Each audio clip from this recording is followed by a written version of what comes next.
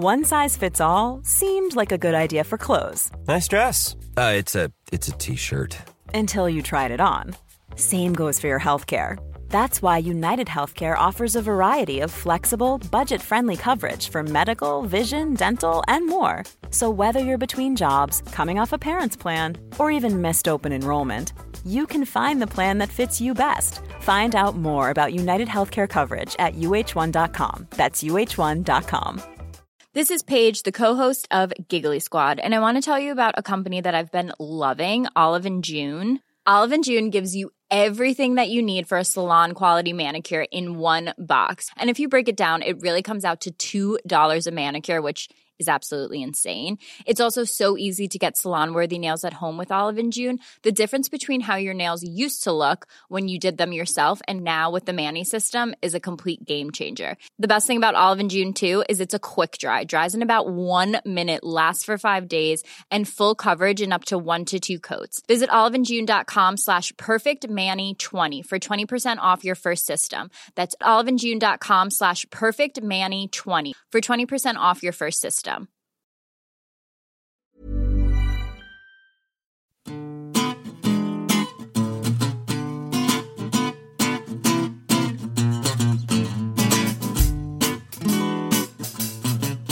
Hello and welcome to the New Statesman podcast. I'm Anusha Kellyan and I'm joined by my colleagues Patrick Maguire and Alva Ray, and Stephen Bush is on holiday, taking some deserved time off, to talk about the Labour Party and how opposition is going during the coronavirus crisis and who the key players are on Keir Starmer's front bench.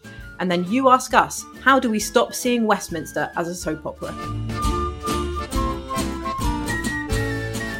Since Britain shut down on the 23rd of March, it's changed beyond recognition, as has British politics, right down to what the House of Commons looks like. But one of the biggest changes has been in the opposition. So Keir Starmer was elected Labour leader at the beginning of April, the day before Boris Johnson went to hospital.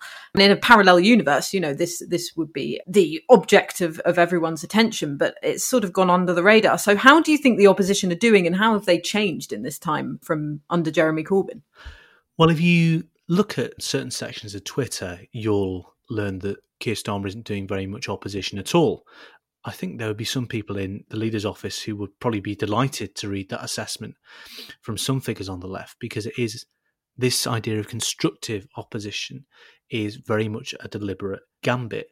And obviously, before Keir Starmer ascended to the leadership, there was a period of the pandemic where the Corbyn leadership was still in place. John McDonnell was very active in setting out Labour's own prospectus on coronavirus, and constructive was a word he was using a lot. This is something people on the Corbynite left raise. They say, well, hang on, Keir doesn't have a monopoly on the concept of constructive criticism. And by the way, John McDonnell showed that you can be overtly critical of the government, praise it when it gets things right, and still, be forthright in your own positions.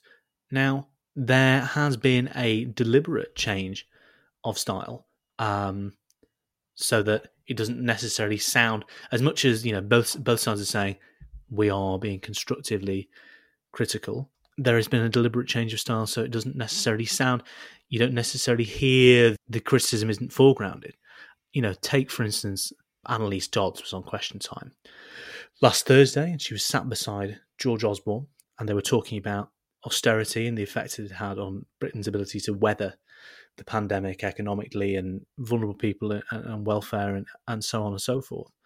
And Fiona Bruce said to Annalise Dodds, would you point the finger at George Osborne? Would you blame George Osborne? Annalise Dodds really pointedly declined to take that opportunity. Now, if you imagine, I don't know, John McDonnell, Ian Lavery, Richard Burgon, Laura Pidcock would have absolutely leapt at the chance to do that, and it would have made fantastic television, arguably a much better spectacle than that we saw on Thursday night.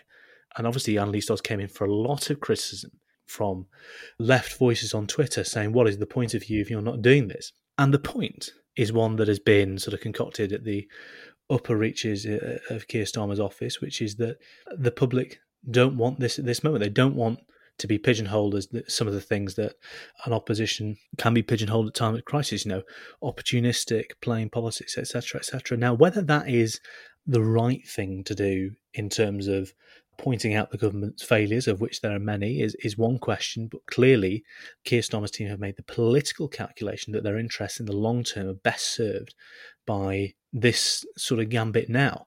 And obviously, it's not to everybody's taste on the left. But the polling, and the polling isn't everything, especially at this early stage, and the most pertinent sort of polling figure is the sort of government sky-high ratings, is that when you poll, YouGov polled this the other day, I think, what sort of opposition people want from the Labour Party, a Starmer-esque approach of softly, catchy, praisey, scored like sort of 2/3 and twice that of a sort of more sort of pugnacious tub-thumping style. So, I mean, that isn't everything, and I'm thinking of that Superhands line about Coldplay from Peep Show, but, you know, clearly a lot of serious thinking has gone into this, and it's a gambit they're sticking to.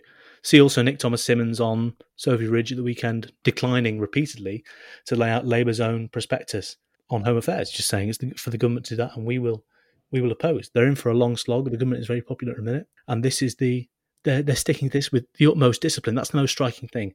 Every front bencher is sticking to this with the utmost discipline. I'm so glad that you mentioned the Annalise Dodds question time appearance, Patrick, because I think that's so interesting. And I saw all of that feedback on Twitter from people who were annoyed that she didn't take the opportunity to point the finger at George Osborne directly, even though he was sitting right beside her. I felt watching it and reading the different comments that it was a bit like the white and gold or purple dress, that people can watch exactly the same thing and get something completely different out of it, because what she was saying was plain as day a criticism of George Osborne and Conservative austerity, in that she was talking about the lack of economic resilience that we have and the lack of resilience within the public sector to face a crisis like this because of decisions made in the 2010s, and that those decisions hadn't been happening in the 2000s.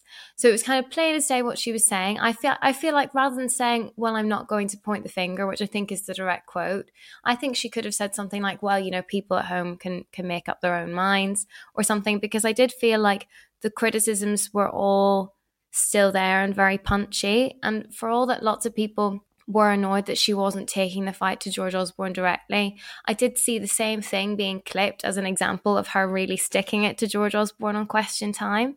But I agree. I had a feeling, I obviously don't know, but I had a feeling that when the team advising Annalise Dodds in the new leadership's office realised that she would be on with George Osborne, they had a sort of thick of it style conversation where they were like, no matter what you do, you just can't, you can't be getting into a fight with him about austerity. We don't want some clip of you really needling him. That's not what we're going for. We're being constructive at the moment. And obviously Fiona Bruce was setting that up for her perfectly, and she declined to take it, even though I think the meaning was clear.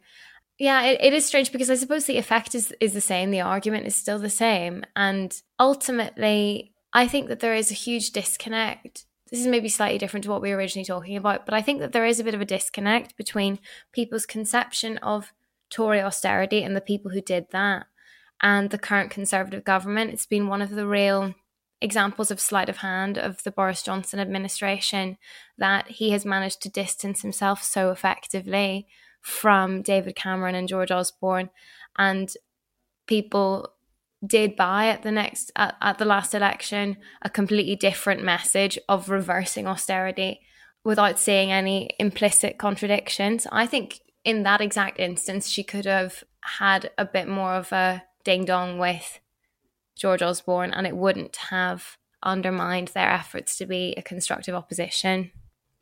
I think it's almost more about the timing, so even though they were having a discussion about the legacy of austerity, we're in this pandemic and we're in a time where the opposition are hearing from polling and also from the people that they're speaking to on the front line that they want a constructive style of opposition that doesn't look to be politicising a crisis. So, it's not just in the public opinion, it's also in people you speak to who are working every day in these conditions. I've been interviewing a lot of these people, in care homes, hospitals, etc. And it's really interesting because you'll hear about the sort of terrible circumstances in which they're having to work, decisions made too late, and what the impact has been, on people's lives and on their own jobs. But then often, and I don't know if you've found this when you've been reporting on pieces like this, there'll be a sort of about turn almost where they'll often say something along the lines of, well, no one would have seen this coming. It would have been the same with any government. You know, I don't want to blame an individual party for this. Who would have thought that this would have happened? And I think that's where you get that disconnect, Ailbhe, of what you were saying about how the state's resilience is now, or lack of resilience is now, and decisions that were made, you know, by governments, you know, a long time ago now, 2010. You can really separate that George Osborne, David Cameron government in your mind from the Conservative Party now and Boris Johnson being Prime Minister, because of all of the great, huge political sort of changes that have happened in the meantime. It's easy to sort of break that thread. So I do think that what the opposition are doing is listening to the kind of way that people on the front line, as well as the polling, is saying that they want the government's response to be scrutinised in this period. And also the discipline that you mentioned, Patrick, you know, everyone's doing it. Annalise Dodds on Question Time, when not talking directly about coronavirus, but talking about austerity, is sticking to that constructive sort of civil opposition line that everyone else is. I think that discipline tells you a lot about this new opposition in itself. I mean, I'm taken back to the Miliband age every time I open my inbox at the moment, because I have about, 10 Labour Party press office emails every day, taking with each specific minister on a different line, and the different IFS report that's come out that morning, and, the embargoed food bank figures. And obviously that kind of stuff did improve under Jeremy Corbyn, and they were putting out the important lines for the press by the end of it, particularly in election and campaign time. But this is on a level of very, very tight coordination. And I think that seems different to me as well. Yeah, it's really interesting. Obviously, just to pick up on a point you made earlier, it's quite easy for administrations of the same party to remake themselves in office. Gordon Brown sold himself to the public as a change candidate for his honeymoon, despite being the author of much of the domestic policy from which he was, supposedly signalling a change. And I suppose that has more to do with the way in which people engage with politics, i.e. with leadership and sort of nebulous ideas of competence, rather than necessarily with the nuts and bolts of policy, even as they experience it. And the interesting thing you raise about, the questions of discipline and whether this is just spontaneous restraint from Keir Starmer's shadow cabinet ministers, or it's obviously a deliberate strategy. But if you think back to Keir Starmer's leadership campaign, he wasn't uncritical of Jeremy Corbyn. In fact, there was a lot of implicit criticism of the Corbynite regime. But if you think back to his stump speeches, he would always say, I don't want to trash the last 5 years. Big up Jeremy Corbyn. And there was the criticism. And sort of, not to get too sort of textual analysis about it, but it's the same. That was all framed as constructive criticism. Let's not oversteer, but the anti-Semitism was bad. Jeremy was great for this party, but we lost the election. I don't want to trash the Blair government, but Jeremy was right about X. It's all about framing criticism in a way that, of course, it's still overtly critical, but it's this is the sort of golden thread, to borrow in honour of Stephen, who's on holiday this week, the golden thread that links his leadership campaign to the strategy we're seeing rolled out across the shadow cabinet. Johnny Reynolds, the Working Pension Secretary, not yet, the shadow Working Pension Secretary, wrote a piece for the NS today, and the nub of it is the government's not doing enough on welfare. But the first 3 or 4 paragraphs of it are, this is what the government's got right, this is what the government's got right. As an opposition, we welcome that. Then the uppercut to the chin as they criticise, this measure or that measure. So once you notice it, it's a dinky formula that Keir Starmer has been employing ever since he became a serious contender for the leadership. It is funny, though. I don't know how you felt, Anush, listening to that. I thought that was a very, very good characterisation of Keir Starmer's communication strategy and formula that he uses. But when you put it like that, it feels to me very annoying. This whole like tackling things sort of side on rather than head on, and the criticism being implicit and packaged in these qualifications and so on. I just instinctively, especially when you call attention to it like that, I feel like that is a way of communicating with people that a lot of people won't find very clear, and again, potentially a bit bland as well. I think the proof will be in the pudding when we finally start having those kind of interviews again. You know, the TV interviews where you've only got a shadow minister there for X number of seconds and you want them to answer your question in, you know, an even short X number of seconds. And then, like with what happened with the Brexit strategy over the election, it's very difficult to keep that kind of communication up and sound like you're giving a straight answer to a straight question and sound clear, like you say. And of course, we wouldn't be the New Statesman if we weren't covering the sort of key players of the new opposition in intense detail. So, Patrick, you looked into the life and times of the new Shadow Home Secretary, didn't you, this week? Yeah, Nick Thomas-Symonds, all 39 years of that man's life poured over in unnecessary detail for the edification of literally dozens of people. If you want to know what Nick Thomas-Symonds' school playground nickname was, it's not lewd and it's very affectionate. Get a New Statesman Online sub and click on my author page and it's a couple of pieces down. Yeah, he's very interesting.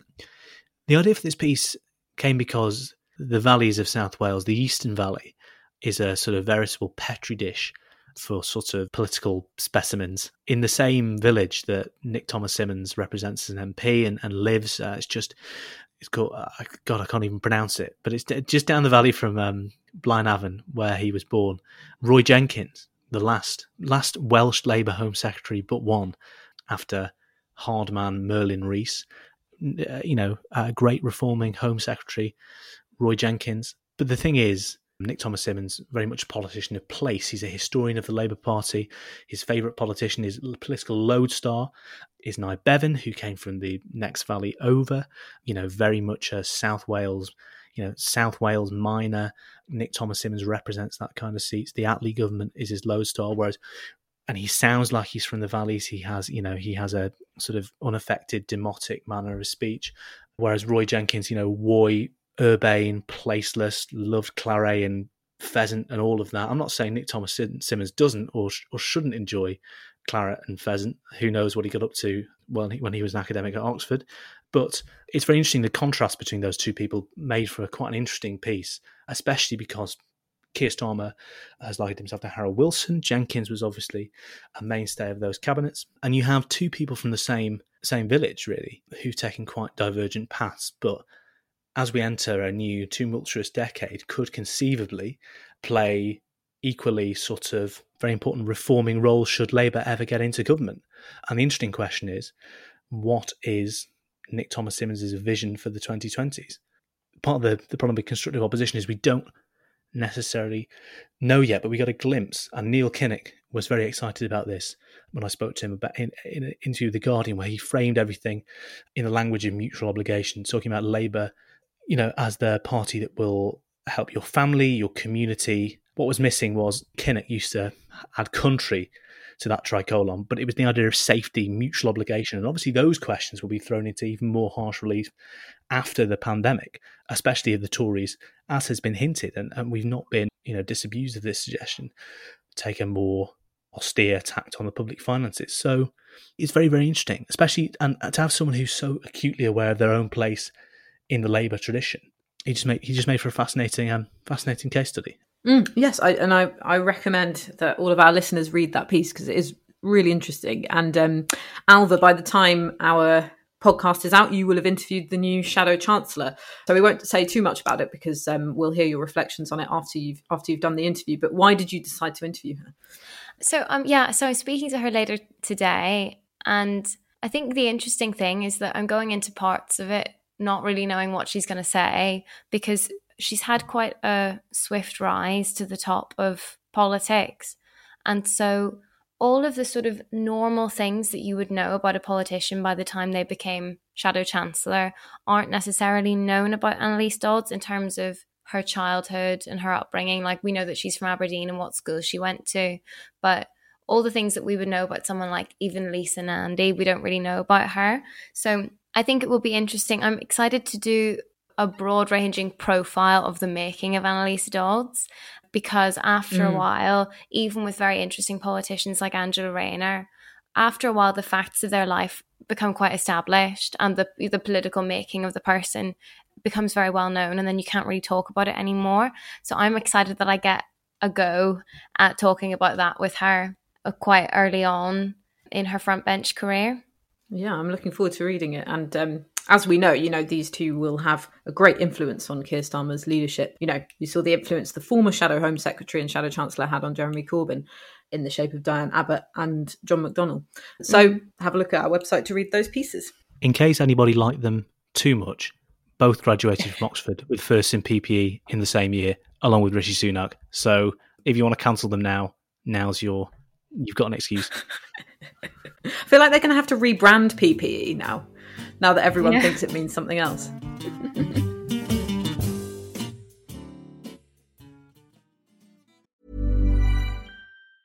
Many of us have those stubborn pounds that seem impossible to lose, no matter how good we eat or how hard we work out. My solution is PlushCare.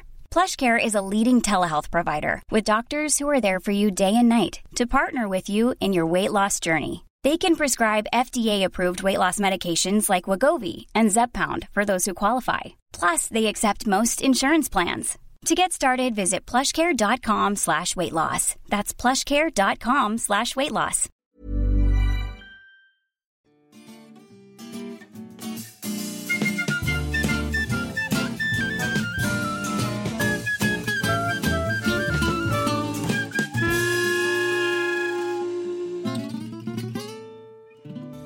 And now's the time for a section we like to call You Ask Us. So this week's question was sent in by Anonymous.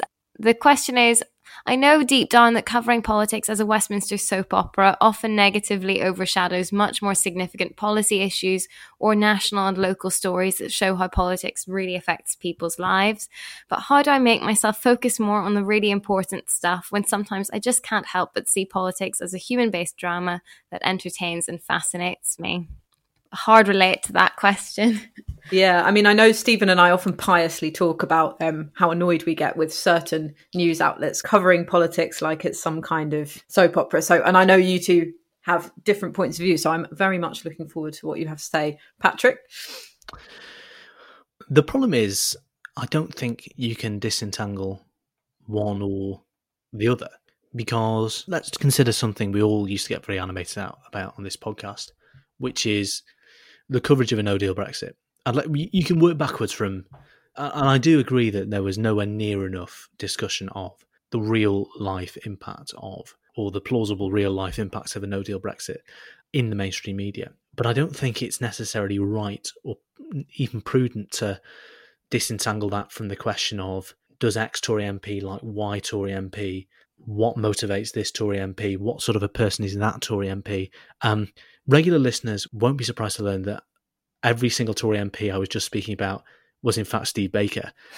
But the thing is, it's very easy to say the personality of Steve Baker doesn't matter, or the personality of Steve Baker is a curiosity, or whatever. He makes for an interesting, 1,800-word interview in an early April edition of the New Statesman in 2019. But, this endless focus on questions of personality don't actually illuminate anything. But actually they do. Like, they matter in a very real sense, because if X person didn't have that personality, or we couldn't understand the relationship between this politician and that politician in terms of a personal relationship they've had or a personal fallout they've had, then we wouldn't necessarily understand the reason why significant and meaningful policy changes were being brought to bear on real people. So I don't know. Obviously, I think it's a question of emphasis, but I think you've got to find the source of the river, as it were. For instance, regional assemblies in the second term of Blair's government were referred to in Downing Street as JP's toy. Now, they could have been a huge constitutional change were they approved by voters in the Northeast, and then if the referendum had happened, voters in the Northwest. They would have primarily happened because John Prescott was preoccupied with not having a legacy as Deputy Prime Minister, hence the sort of JP's toy thing. You've got to give Preza a thing to play with. So obviously it does matter. These huge seismic changes to people's lives are more often than not, or, let's not overstate it, are often the consequence of the quirks of personality, or the way two people or three people or groups of people rub up the wrong way. For instance, if David Miliband had been, better at texting people, or had taken, 3 more people for coffee the course of British history would have changed. The Labour Party might look very different to the party it looks like now. So, it's all very well and good saying it's a soap opera, but to sort of take that literally, it has a real life impact if during the break of Coronation Street, the national grid surges because everyone's turning their kettle on. I'm not sure if that metaphor works, but you know what I mean? Like, soaps you might see a storyline on a soap and report something to the police or take up a new musical instrument or whatever, it's not without real life impact. And I think in dismissing it as a circus, we neglect that, and it sort of narrows our field of understanding. So, Anush, I'm really interested in your take on this, because you cover politics a bit differently to me and Patrick and Stephen, in that you do a lot of great policy-driven reporting, often sort of from the front line of a particular industry or where a particular policy has impacted on people. What do you think of this idea of politics being covered too much as some sort of circus?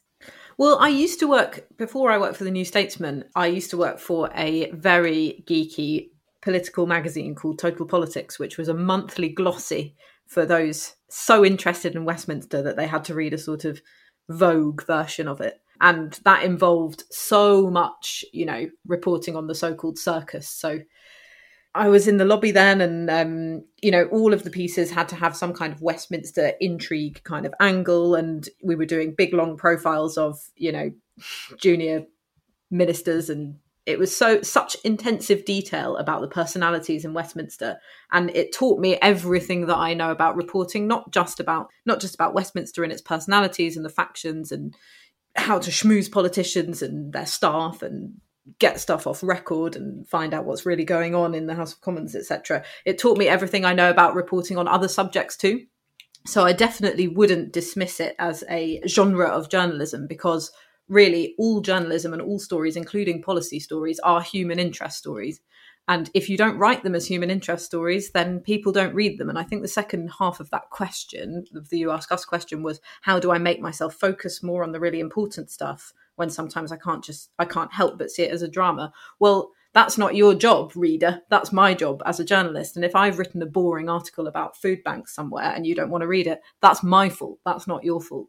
So what it taught me, reporting on politics in a more personality-driven way, was how to write stories on everything else.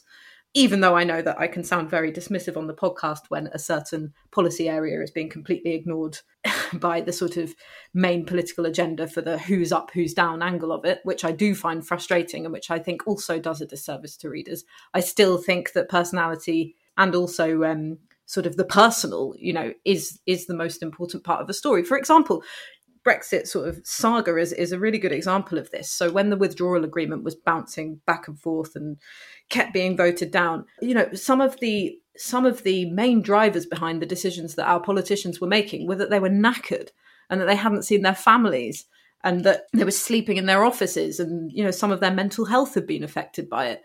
And so if you don't know what's actually happening in people's lives, like Patrick said, you can't actually work out why certain things happen in terms of politics.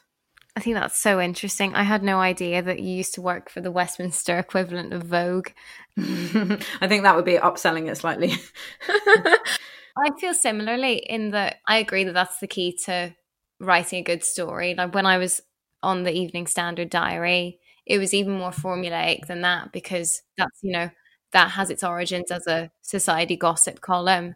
But the sort of the rule for stories, as the remit of the diary got bigger and bigger, the rule still was that there needed to be a character in it, that you wouldn't really write a story unless there was a particular person to follow through it, or a person who'd be interesting. And so even if there was the policy angle or a particular event, there needed to be a hook around certain people, which I actually think is quite a good way into lots of stories.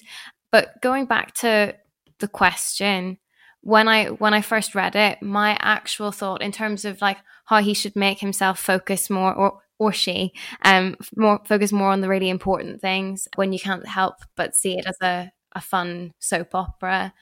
I take Anush's point that it's more up to us to make sure that people take the important stuff seriously. But I think for myself, as a person who's trying to make people take these things seriously, I really recommend Isabel Hardman's book, Why We Get the Wrong Politicians. The second half Like, Why We Get the Wrong Politicians, I think, almost missells it in terms of what a broad and interesting account it is of how the political system works. And the second half, she does the sort of the story of particular policies like the bedroom tax. And I can't really explain why it's so good, but I think it is just a really good example of how if you just take a tiny bit of time to familiarize yourself with a particular policy area and chart its passage through the House of Commons, look at the people who are involved, the different characters who are involved, as Patrick was saying, and how that shapes it, it becomes a really, really interesting story. Like the story, I mean, in a way I'm contradicting myself because this is about a policy rather than about people, but the story of the bedroom tax and how she describes it and how it's a, regardless of ideology, that was a complete policy failure in that it didn't even achieve the stated aims of the Conservative government. I think it's just a brilliant example of how policy can be very, very interesting. And sometimes it is reported on in a boring way, but it doesn't really have to be. And it's just as interesting as the sort of the interpersonal beef between people that we think of when we think of the Westminster soap opera. You've been listening to the New Statesman podcast with me, Anoosh Chakelian, and my colleagues Alva Ray and Patrick Maguire. We're produced by Nick Hilton, and our music is Devil by the Devil, licensed under Creative Commons.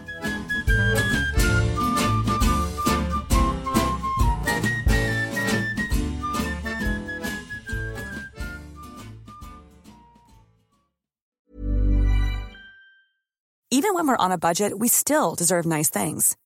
Quince is a place to scoop up stunning high-end goods for 50 to 80% less than similar brands. They have buttery soft cashmere sweaters starting at $50, luxurious Italian leather bags, and so much more. Plus, Quince only works with factories that use safe, ethical, and responsible manufacturing. Get the high-end goods you'll love without the high price tag with Quince. Go to quince.com/style for free shipping and 365-day returns.